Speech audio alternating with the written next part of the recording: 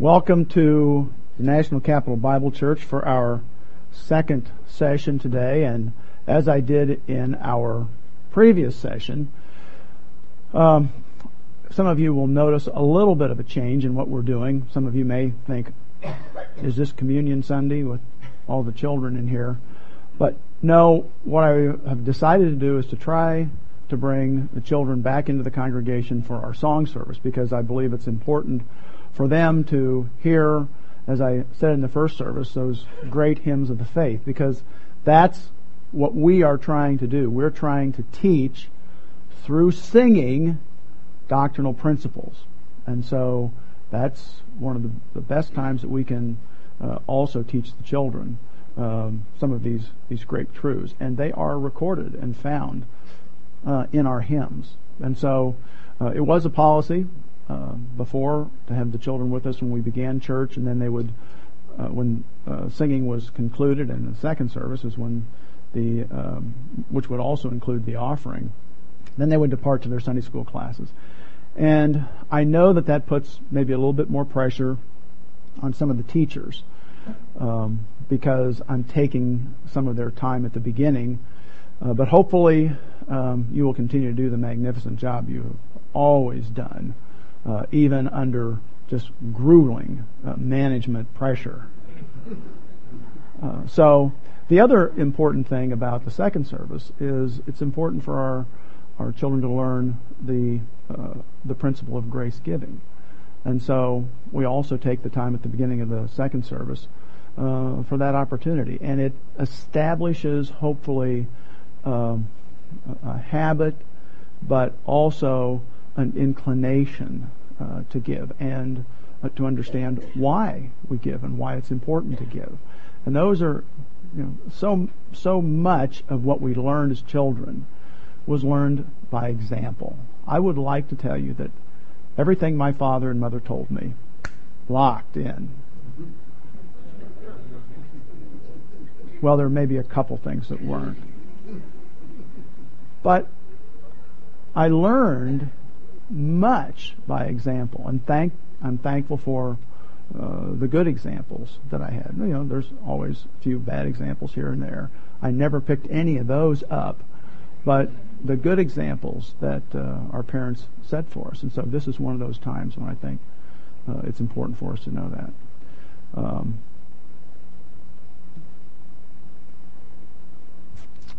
Blessed is the man that walks not in the counsel of the ungodly, nor stands in the path of sinners, nor sits in the seat of the scornful. But his delight is in the law of the Lord, and in his law he meditates day and night. He will be like a tree that's planted by the rivers of water, that brings forth its fruit in its season, whose leaf never withers, and whatsoever he does shall prosper. Remarkable, absolutely remarkable promise for us. We also know, as we take the time now for that spiritual preparation of private time with the Lord, it's a time for confession of sins. If we confess our sins, he's faithful and just to forgive us our sins and to cleanse us from all unrighteousness. And so we always take just a few seconds of closing our eyes and bowing our heads for that spiritual preparation. We also know that at this time for our offering, that Paul tells us that each one of us should give just as we determine in our own hearts, not reluctantly or under compulsion, for the Lord loves a grace-oriented, a willing giver. So let's take a few seconds for spiritual preparation and then the offering. Let's bow our heads in prayer.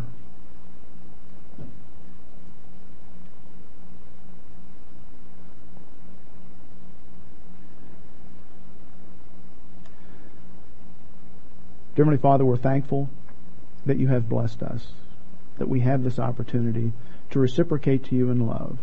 Because, Father, as we've often said, you could supply financial support in many other ways, but you choose to do it through us so that we might be blessed because of it. We ask this in Jesus' name. Amen. Our scripture reading this morning is from Psalm 4. Hal talked about Psalm 104. He just missed it by 100 Psalms this morning. You may turn to Psalm 104. What I'm going to do is, again, for just a minute or two, talk about Veterans Day. So let me go down to our special screen here, honoring all who served.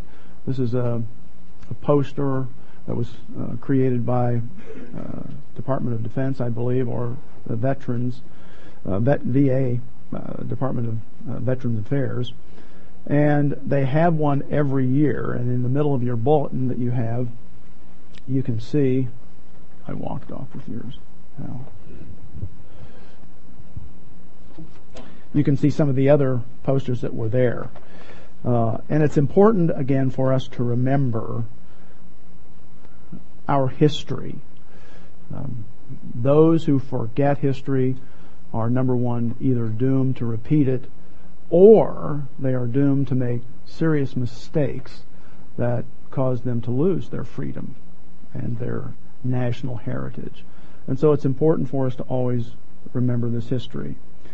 One of the things that I emphasized, and I think it's important to emphasize, so I'll do it again, is that in our special bulletin on the first page, it talks about those who have served. Memorial Day is specifically tailored for those who have given their lives in defense of this nation, those in the military who have given their lives in defense of this nation. But Veterans Day is for all who have served in the military since the founding of our nation.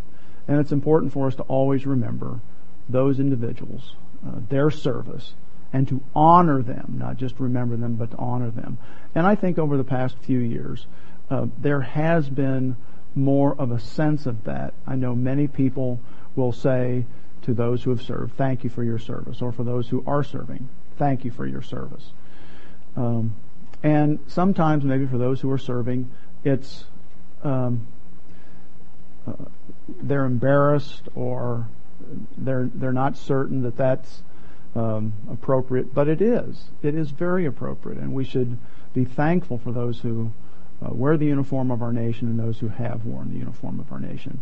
And I asked all the members of the congregation who had served at the beginning of the last service to please stand. And so I'm going to do that again, and I would like to ask you to stand. And I'd like to particularly also recognize Trent Dyer, who's with us today. We've been praying for him.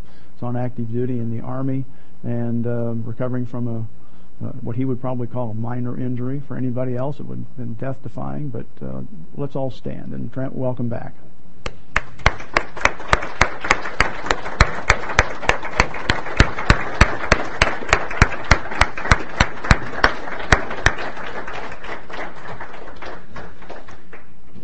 And we will continue to pray for you. On the back of your bulletin, your special bulletin, there are many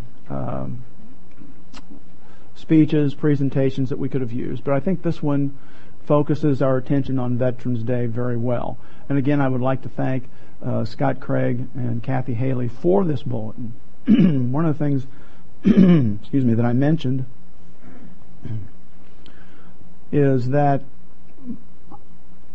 what we would like to do is at least once a month focus on a historical event that not only is important to us as a congregation and as Americans and as individuals, but need to be taught to our children. And so that's one of the reasons why these bulletins are produced, because I can stand up here and teach and talk to you and show you the slides, but we want you to have something that you can take home as parents and sit down with their children and go over this. So that is at least my desire. Otherwise, these important principles, national principles, are going to slip from our corporate memory, and they'll be lost. On the back page, Kobe Dunn, on Veterans Day on November 9th, 2007, gave this address.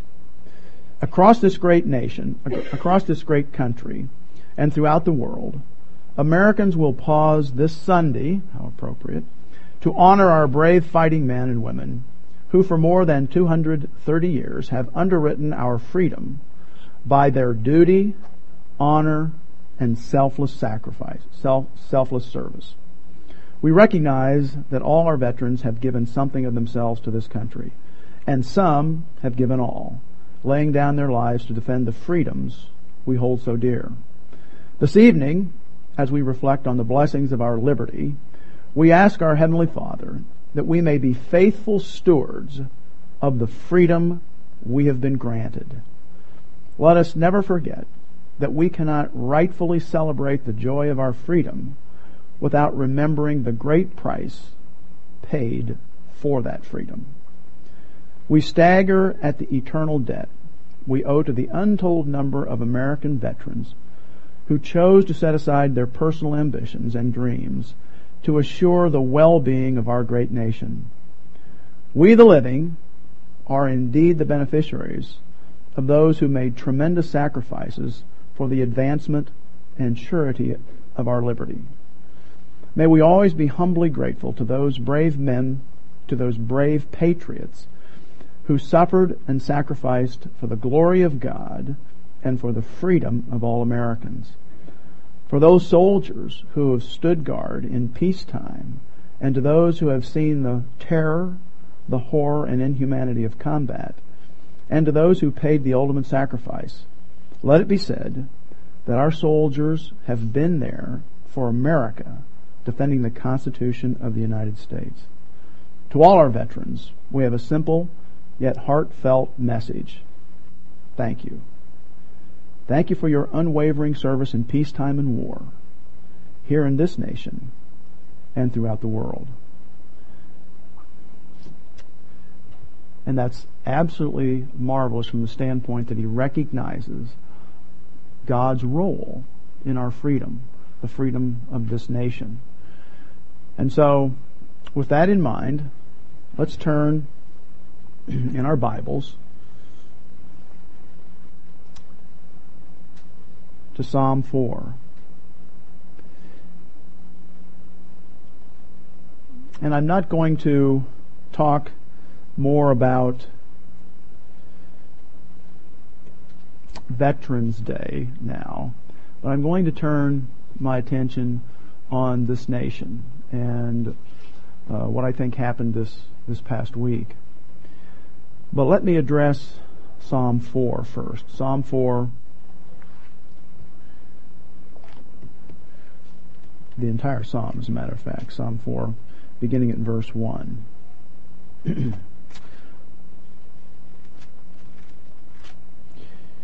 This is a psalm, Psalm 4, that's written by David, and while not found in the text or anywhere else in the Word of God, it's believed that Psalm 4 and Psalm 3, because of the sense of the two psalms together, that they probably were written very close together.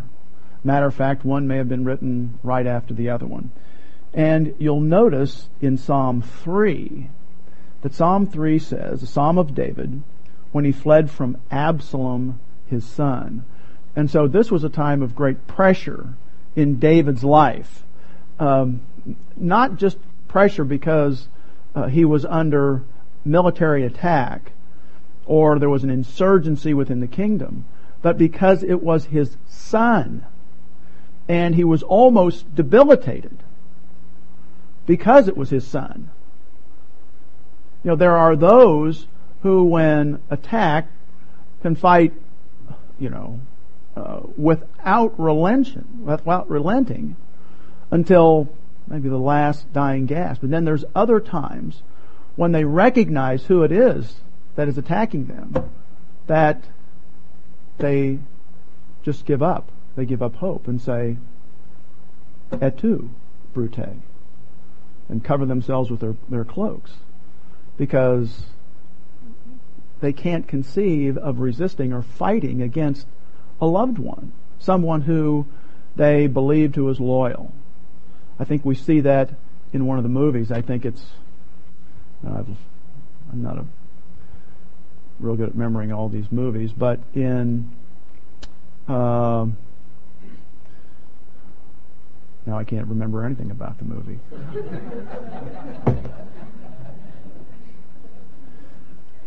It's the movie that, sounds like, that's right, that involved Robert the Bruce. Braveheart. And remember, there's one scene there when our hero, William Wallace, thank you. This is going to be interactive this morning. Bruce.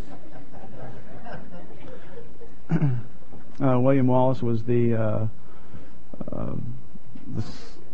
Scot, was the Scot, and fighting England, fighting the Brits, and actually England is better, and there are people here who've got it memorized. We can get them up here and we can reenact this. But remember, Wallace is a fearsome warrior until at the end of one of the battles he realizes that it's Robert the Bruce who was part of the enemy force. And he just almost gives up. And that was precisely what was happening to David. His son, Absalom, his beloved son. He couldn't love him anymore. He loved him more than his own life.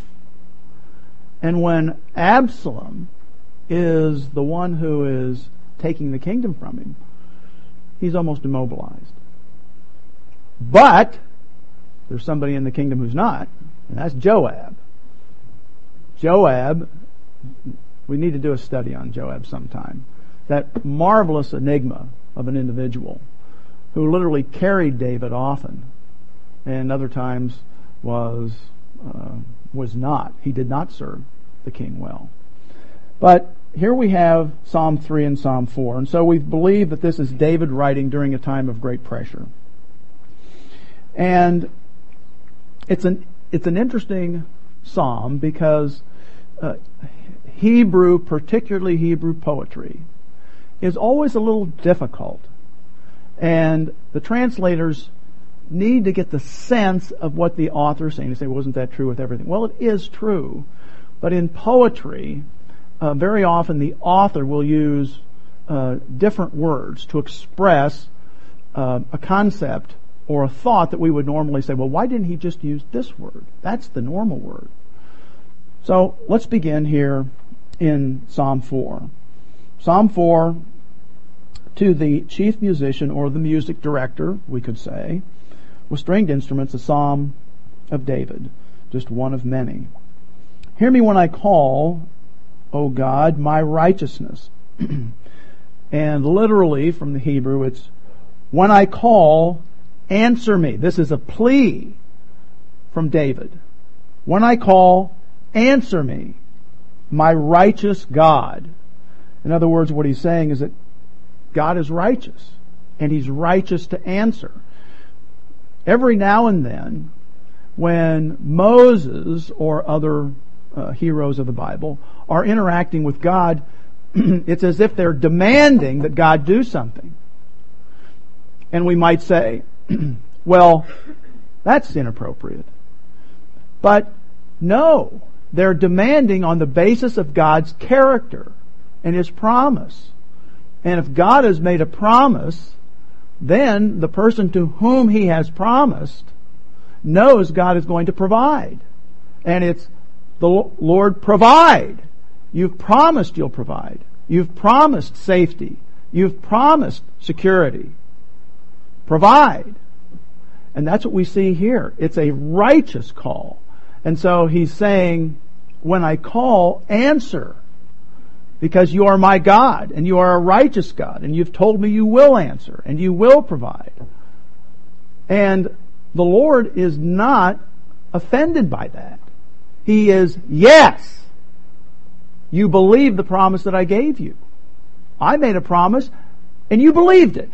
So much so that when you pray, when you ask, you believe I'm going to answer. And that's just marvelous. It's wonderful. So when I call, answer me, my righteous God, or my God of righteousness.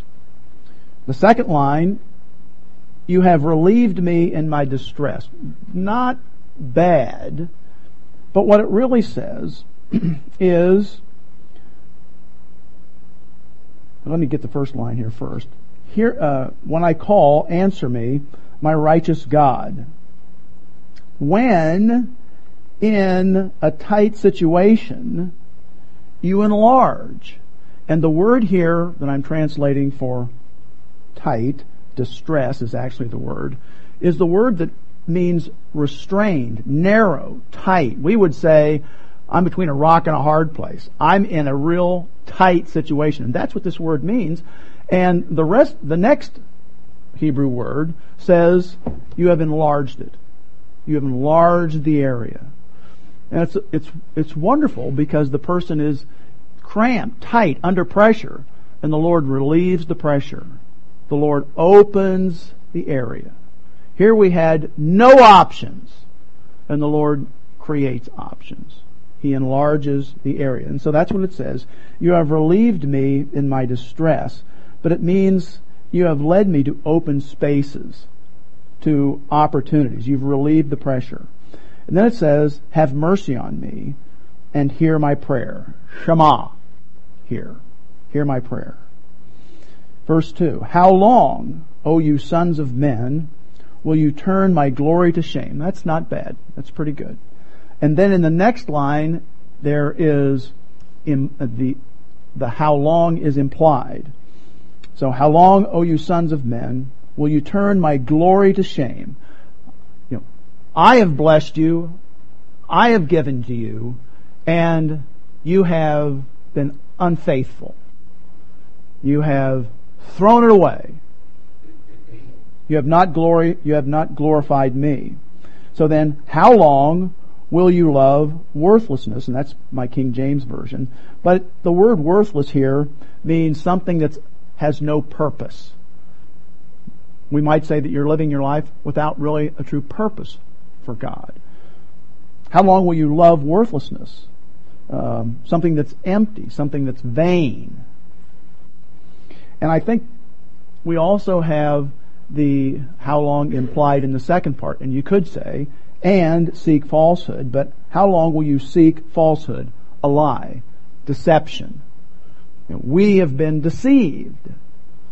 We are believing the lie. The falsehood.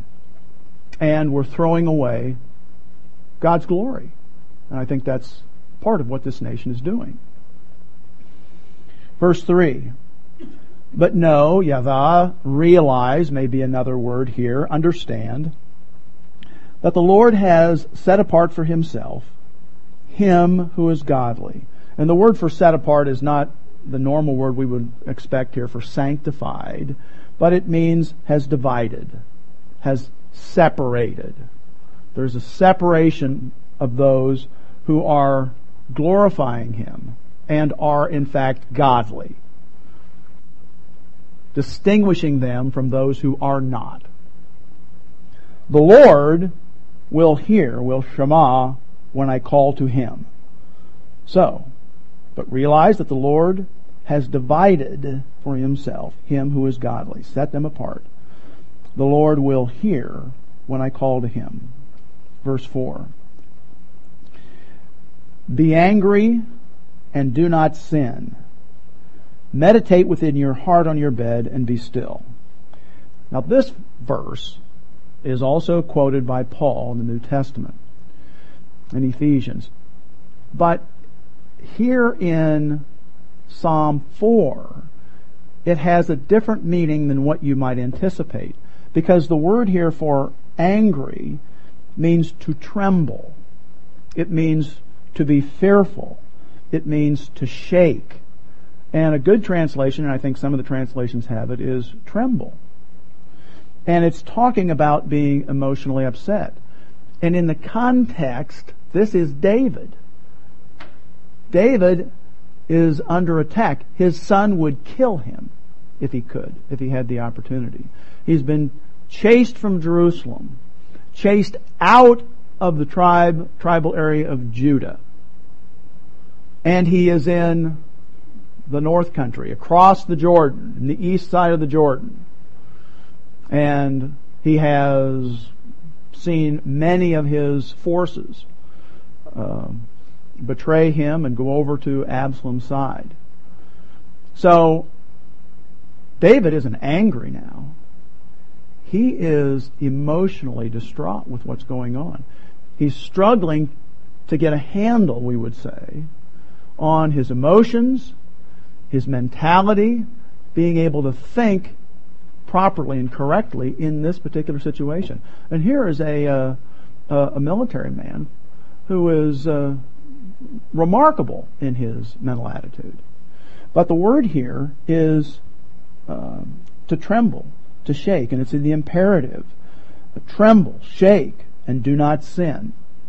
Yes, you might be frightened. You might be anxious. There may be anxieties, and you might even be fearful, but you shouldn't sin. Why? Because you can trust in the Lord. The Lord is the one in whom we place our trust. Meditate. The word here for meditate means to actually say something.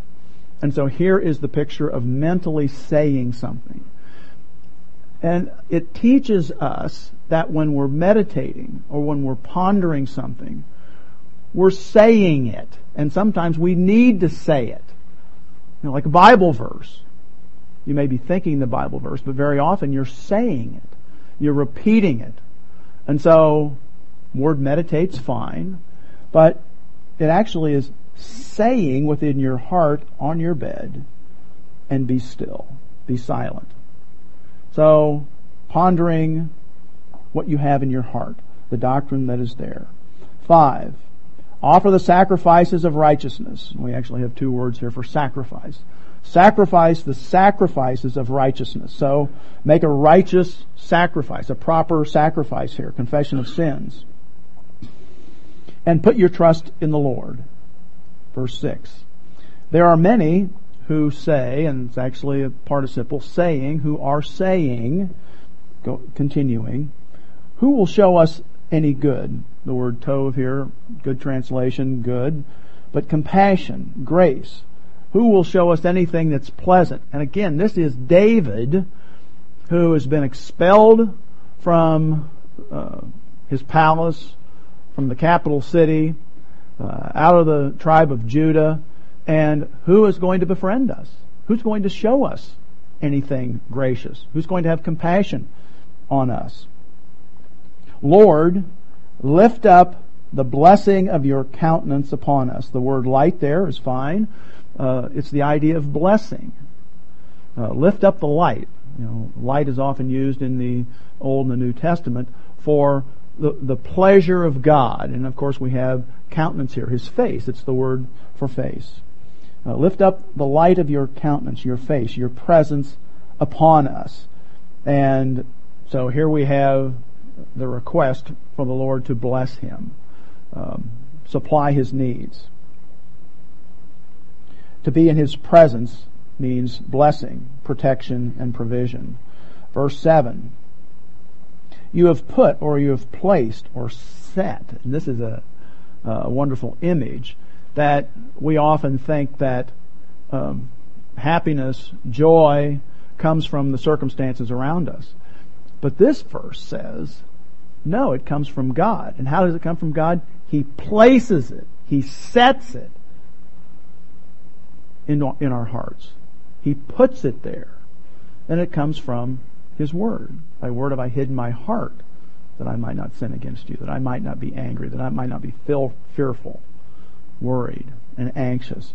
So, you have put, you have placed, you have set gladness, simcha, in my heart. Tranquility, contentment, joy, we could call this. More than in the season that their grain and wine increase. All right. Now we have a comparative here as we start the second line, and you say, oh my goodness, what's a comparative? Well, the first line is being compared to the second line. So we need to change the translation just a little bit. It says, you have made me happier than. You have made me happier. You've put gladness in my heart. You have made my heart happier than when their grain and wine increased, or during a bountiful harvest. So the principle he's saying is that people who are successful, people who have had an abundant harvest, they're happy, they're joyful, particularly in an agricultural economy. But he says here, even more than that kind of prosperity, you have placed happiness in my heart. Why? Because of who and what you are and what I believe. More so than even having a bountiful harvest. And of course we can apply that to our own personal success. What would cause me to be happy? Well, maybe a particular, if you're working in sales, a real estate agent, if the market would open up again and be able to make sales. Or maybe if you're in the military, promotions, or getting the assignments that you desire, or maybe a new car, I don't know, whatever. But it's something that would make you happy.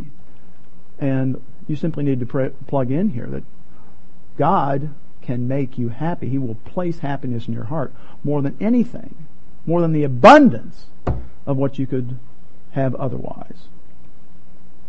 And then it says in verse 8, I will both lie down in peace and sleep.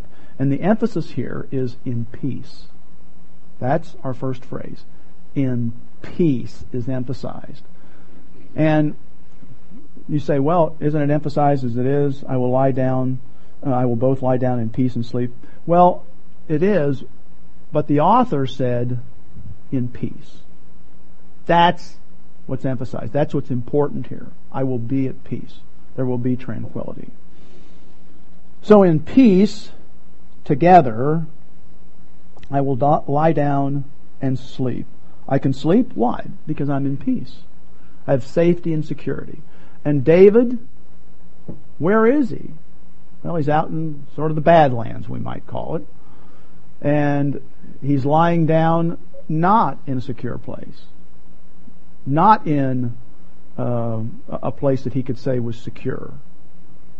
So this is a prayer that he says, we'll just lay down out here and there'll be peace in my heart, tranquility, knowing that God is taking care of the situation. For you alone, O Lord, make me dwell in safety.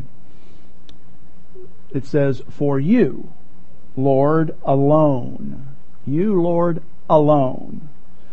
Cause me to be safe and secure.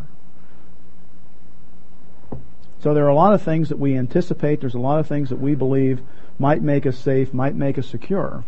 But what really does? It's the Lord. It's the Lord who provides the safety, the security, the sure knowledge that He loves us more than we love ourselves. And He's taking care of us and providing for us. And that's important for us to remember, not only in our personal lives, when we might have a loved one who is ill, cancer, or a parent or someone who is dying. You say, I love them so much. God loves them more than you do. And God's plan is better for them than the plan that you think will benefit them. And God was taking care of David, and God is taking care of us all the time, no matter what's happening, because nothing happens in our lives that God has not either directed or allowed to happen. And if it's allowed to happen, it's for a purpose. And so we simply need to come to grips with those things. And let me talk here just briefly about what happened this week and give you my thoughts. I'm sure you've had thoughts from many, many, many people, but I would like to at least extend my thoughts and base them on what I believe are biblical principles.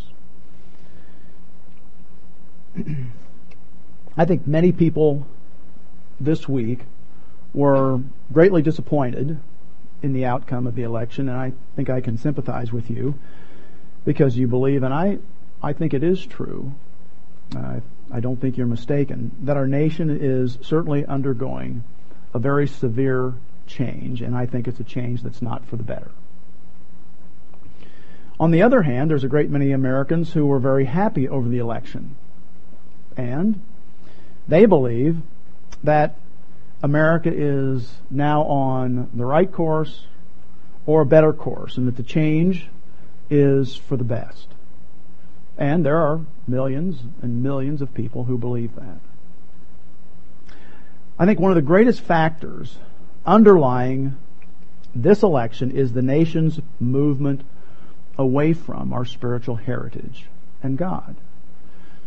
And while there may be some who would deny it, I do not believe, any denying the assault on our spiritual heritage during these last 4 years. It's been remarkable. And I've said it in the past, and I'm here to say it again, that when a nation drifts from dependence on God, there is a need for a sense of security from another source. And the other source for many people in America today is government.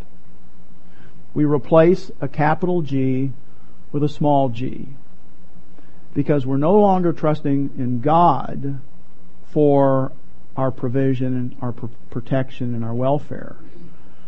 And when we stop doing that, we lose the sense of security that we have. And so we seek a sense of security. And where do we go?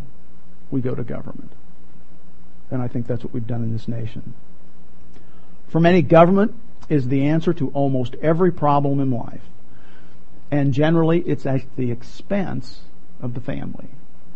And the family is the very foundation of society. But government, in its provision, ends up destroying the family.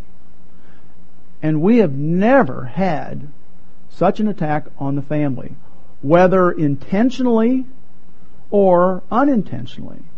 But the American family is in deep decline. Our nation was originally founded on limited government and maximum freedom to the individual. But today our federal government is huge, and we are sinking under a financial debt that is too enormous for us even to imagine. I doubt that any of us can comprehend the magnitude of $16 trillion of debt. I can't. All of us may have seen different examples of how many that is. 16 trillion. And counting. Faster than we can count. Our president ran on a platform of more government taking care of people, and of course, all the social programs must be financed with more taxation. So that's the direction we're headed. And if you believe that, yes, I think that's necessary, I think the government needs to do more, then we are going to see the continued expansion of government. And it's unwieldy right now. Just a quick thought, we just had a hurricane. And when the president and the governors got together, they said, we really need to get the relief effort here in a hurry. We need to cut through the red tape. Well, why is the red tape there? Why do we have to do something supernatural almost now in order to get what we need to those who are in need? Well, it's because we have such a huge bureaucracy. And if you're cutting through the bureaucracy, it's there on a day-to-day basis. And it's a free admission that government is part of the problem. And by the way, even though government can provide relief, where does it get anything that it provides? It has to get it from the people.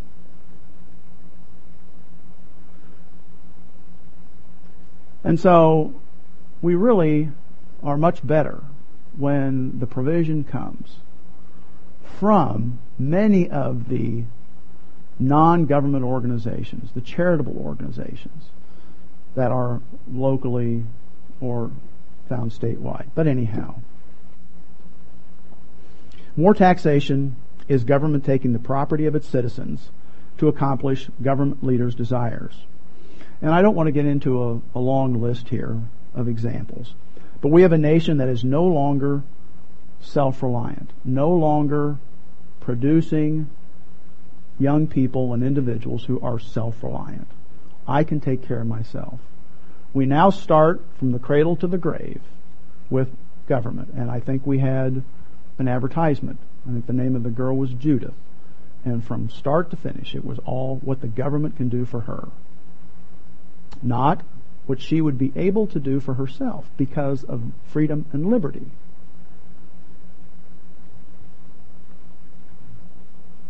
We are no longer a self-reliant nation, which in America translated into a fervent trust in God to care for the individual and his family. But we are a nation that is government reliant, one of the many forms of socialism. It just gobbles you up as an individual.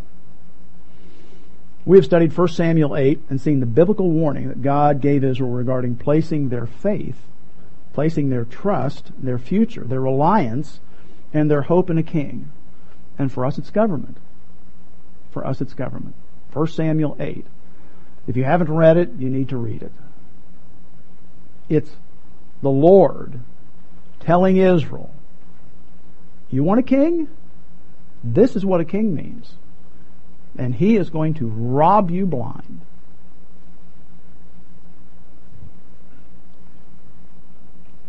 So our king is the government. God said it was a form of servanthood. Government, growing larger and larger and larger, is a form of servanthood. Biblical principle. Biblical principle. America is choosing servanthood instead of freedom. And we cannot replace God with government and expect to survive as a nation. Now you can apply that principle to different legislation, whatever topic or subject you want. But limited government is what was originally designed by God.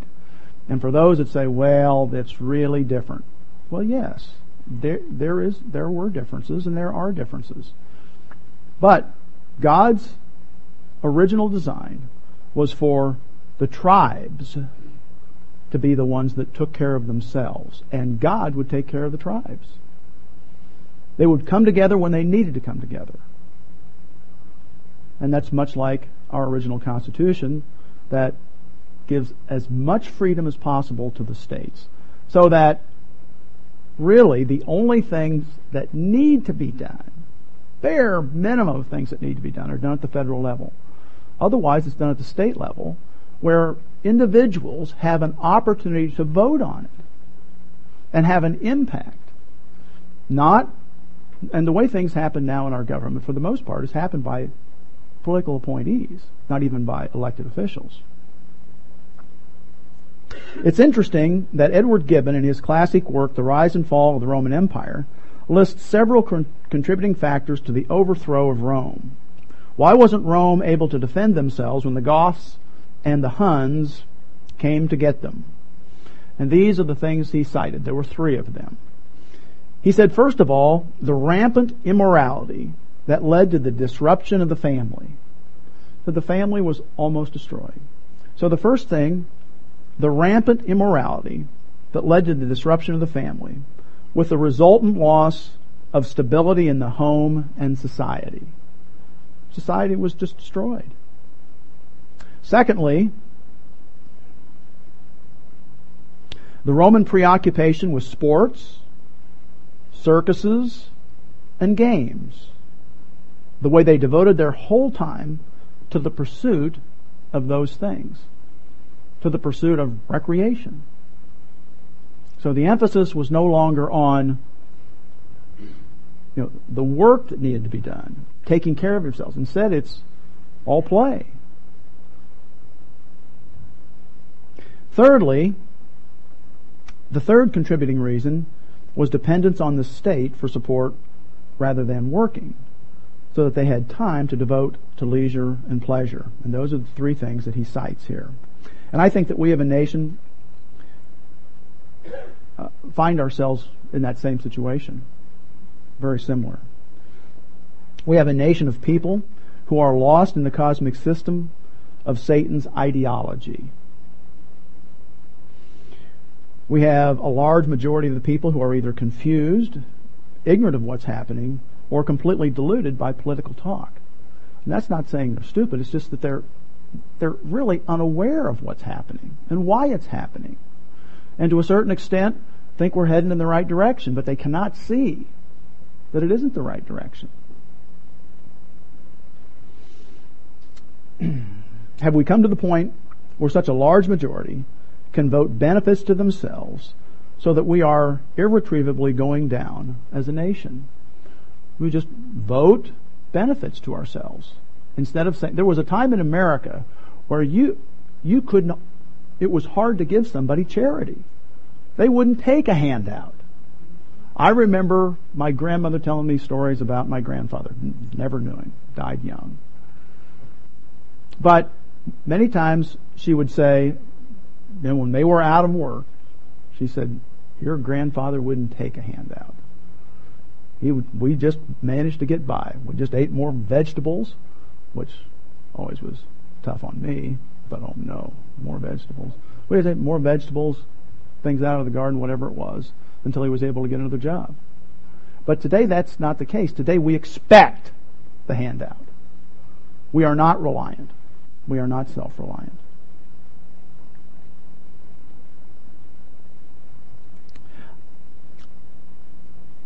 I don't know if we have reached that point that's irretrievable, but I do know that God has promises, such as found in Psalm 4 that we've just covered, that God will take care of us. And other places such as Psalm 33:12, blessed is the nation whose God is the Lord, the people he chooses for his inheritance. And while this is a promise to Israel, it has application to us as well, because we have a rich spiritual heritage. We have a nation that was built on biblical principles. And so, a large part of our problem, therefore, is a spiritual solution. Needs a spiritual solution. But it's not sufficient to simply identify the problem and solution. There must be a desire to be part of the solution, not remain part of the problem. And so, we have many Christians today who are willing to do almost nothing with regard to participation in the solution. And we've watched the decline of our nation, and I think it's time for us to stop watching and truly become active in evangelism and others around us who need spiritual attention. We need to use the Bible doctrine that we have been storing for many, many, many years. Begin to use it so that we can begin to be part of the solution, not part of the problem, who are just watching and observing this happen. Thomas Paine said, these are the times that try men's souls. The summer soldiers and the sunshine patriots will, in this crisis, shrink from the service of their country. But he that stands by it now deserves the love and thanks of man and woman. Tyranny, like hell, is not easily conquered. Yet we have this consolation with us, that the harder the conflict, the more glorious the triumph. What we obtain too cheap, we esteem too lightly. It is dearness only that gives everything its value. Heaven knows how to put a proper price upon its goods, and it would be strange indeed if so celestial an article as freedom should not be highly rated. And it is. And it has to be maintained. It's fleeting. Liberty is never, ever secure. It must be defended by those who truly cherish it. And we need to train and teach others who may not have that same understanding. George Washington said, we should never despair. Our situation before has been unpromising and has changed for the better. So I trust it will again. If new difficulties arise, we must only put forth new exertions and proportion our efforts to the exigencies of the time. He wrote that in 1777. We need to have an impact. And you say, well, aren't Christians supposed to have an impact? Yes, they are. But it really does take the effort and the drive of the local church to make that happen. And I think that we understand that there is such a thing as a pivot. And we've studied this in the past, and we see it in Genesis 18. Every now and then somebody says, well, we have these doctrines, but do we always have Scripture for them? Well, Genesis 18 talks about Abraham talking to the Lord. And he is appealing for Sodom. And he said, Lord, would you spare Sodom for 50 believers? And the Lord said yes. So the number was 50 for Sodom. Of course, Abram knew that there weren't 50 believers down there. And he whittled it all the way down to 10. And the Lord said finally, yes, 10. So 10 was a number that would spare them. Well, what's the number for America? I don't know. I don't know what that number is. But I know that if we believe that we are in decline, then we must not have attained that number. And there are many of you, or some, I shouldn't say many, that might tire of me talking about Child Evangelism Fellowship and our Good News Clubs. But I can tell you that those Good News Clubs in the public school are having an impact. Let me read you something that received. Have not gotten the author's permission for this, but it came from a school called Old Bridge Elementary. Rejoice with me. Yesterday, the Old Bridge Club did this lesson, the lesson that was taught. And for the first time, our leader gave an invitation after the story and said, meet Mrs. Bush in the back if you want to talk about salvation. I had 5 very eager little girls immediately come back and practically beg me to tell them how they could trust Christ as their Savior. All accepted Christ as their Savior and prayed with me. They were so happy and excited. God reaffirmed to me that this is why we do what we do, day after day, week after week. I feel so privileged to work with you all, referring to those who are involved in the Good News Club, each week. Now, this does not mean, first of all, I would love if everybody joined the Good News Club and we could go into more schools. But this doesn't mean you have to join a Good News Club. Like the Apostle Paul, who wrote to the Philippians and to the Colossians and to other churches and said, thank you for partnering with me. How did they partner? Did they go? Did they walk with Paul? Did they teach? No, they didn't. They supported them with prayer, and they gave financially, and they supported in other ways that they could. And I would like to tell you that I think if we would just scatter out in the community and started to witness, yes, we would probably have results. But I don't know where you're going to grab 5 souls and place them in eternity. And if I'm not mistaken, we had 2 last week. Total of 7 in 2 weeks. I don't know what the number for America is. But in some places, that number is rising. And the same kind of invitations are being given at Patrick Henry and also at Claremont. Young children are not resistant. They are eager to believe. Pray for our Good News Clubs. Pray that many more will believe. And the other day I heard something that I thought was a problem. Theron now has to call all the parents of all the kids who don't show up at school, at the elementary school. And I thought, well, that's not right. But you know what that does for Theron? It puts him in touch with the parents.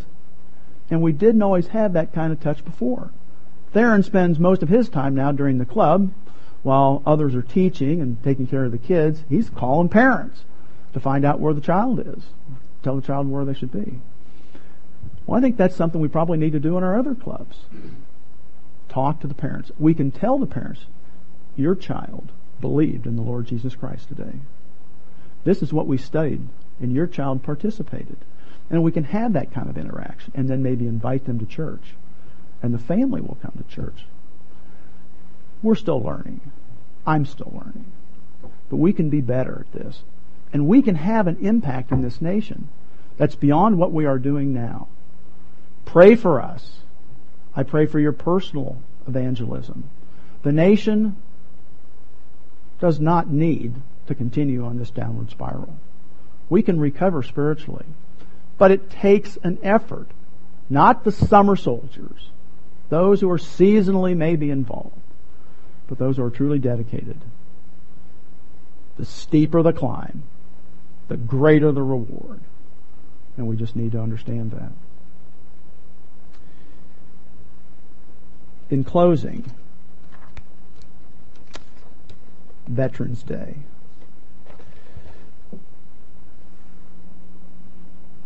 Veterans Day, again, began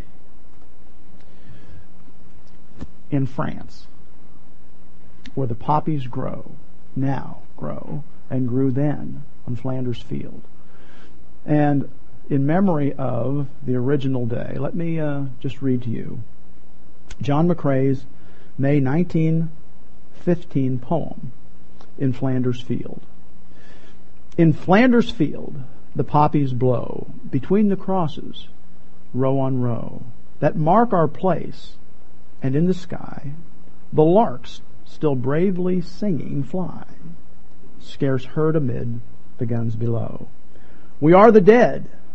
Short days ago, we lived, felt dawn, saw sunsets glow, loved and were loved, and now we lie in Flanders Field. Take up our quarrel with the foe. To you, from falling hands we throw the torch. Be yours to hold it high. If ye break faith with us who die, we shall not sleep, though poppies grow in Flanders Field. Let us not sit and watch. Let us take the torch. The torch has been thrown to this generation. Are we going to be the generation that sold it into tyranny and slavery for the next generation? Let's take the torch. Let's bow our heads in prayer. Dear Heavenly Father, help us to understand what you have for us in our lives. You have a plan. You have a purpose. And many of us have been growing for years, learning, absorbing the Word of God. For what purpose? For us to have invisible impact? Too invisible, it appears, for this nation right now. Or possibly to be true prayer warriors. Or maybe support in giving. Or in some other way. But we need to be part of this spiritual battle. Or we will lose this nation. And it will be this nation who has seen the wonderful blessings that you have given us slowly eroded and slowly taken from us. We know there's a spiritual solution.